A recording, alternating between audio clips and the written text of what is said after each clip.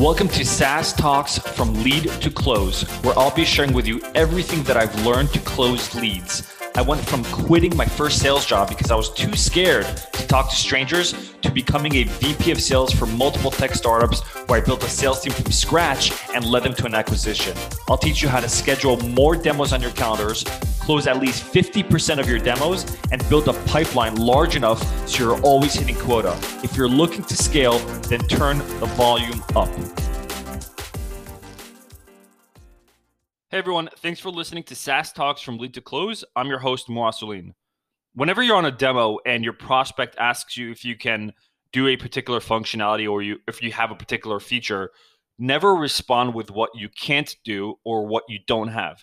I've talked about this in the past, and I created this episode again to reinforce it because it's really important. So if I'm on a demo, for example, and my prospect asks me, hey, Moore, does your product do XYZ?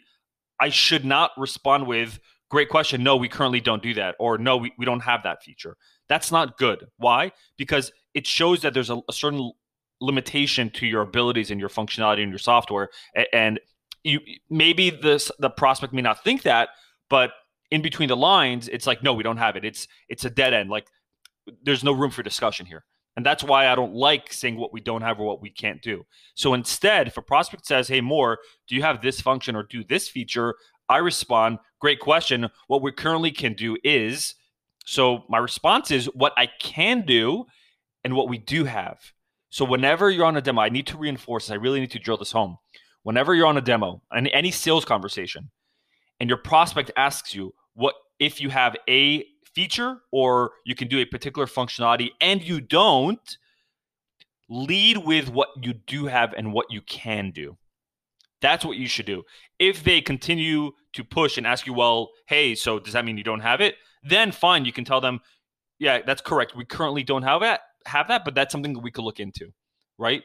But my point is, don't respond immediately with what you can't do or what you don't have, because it shows that there's no room for discussion. So tell them what you do have and what you can do. Hope this helps.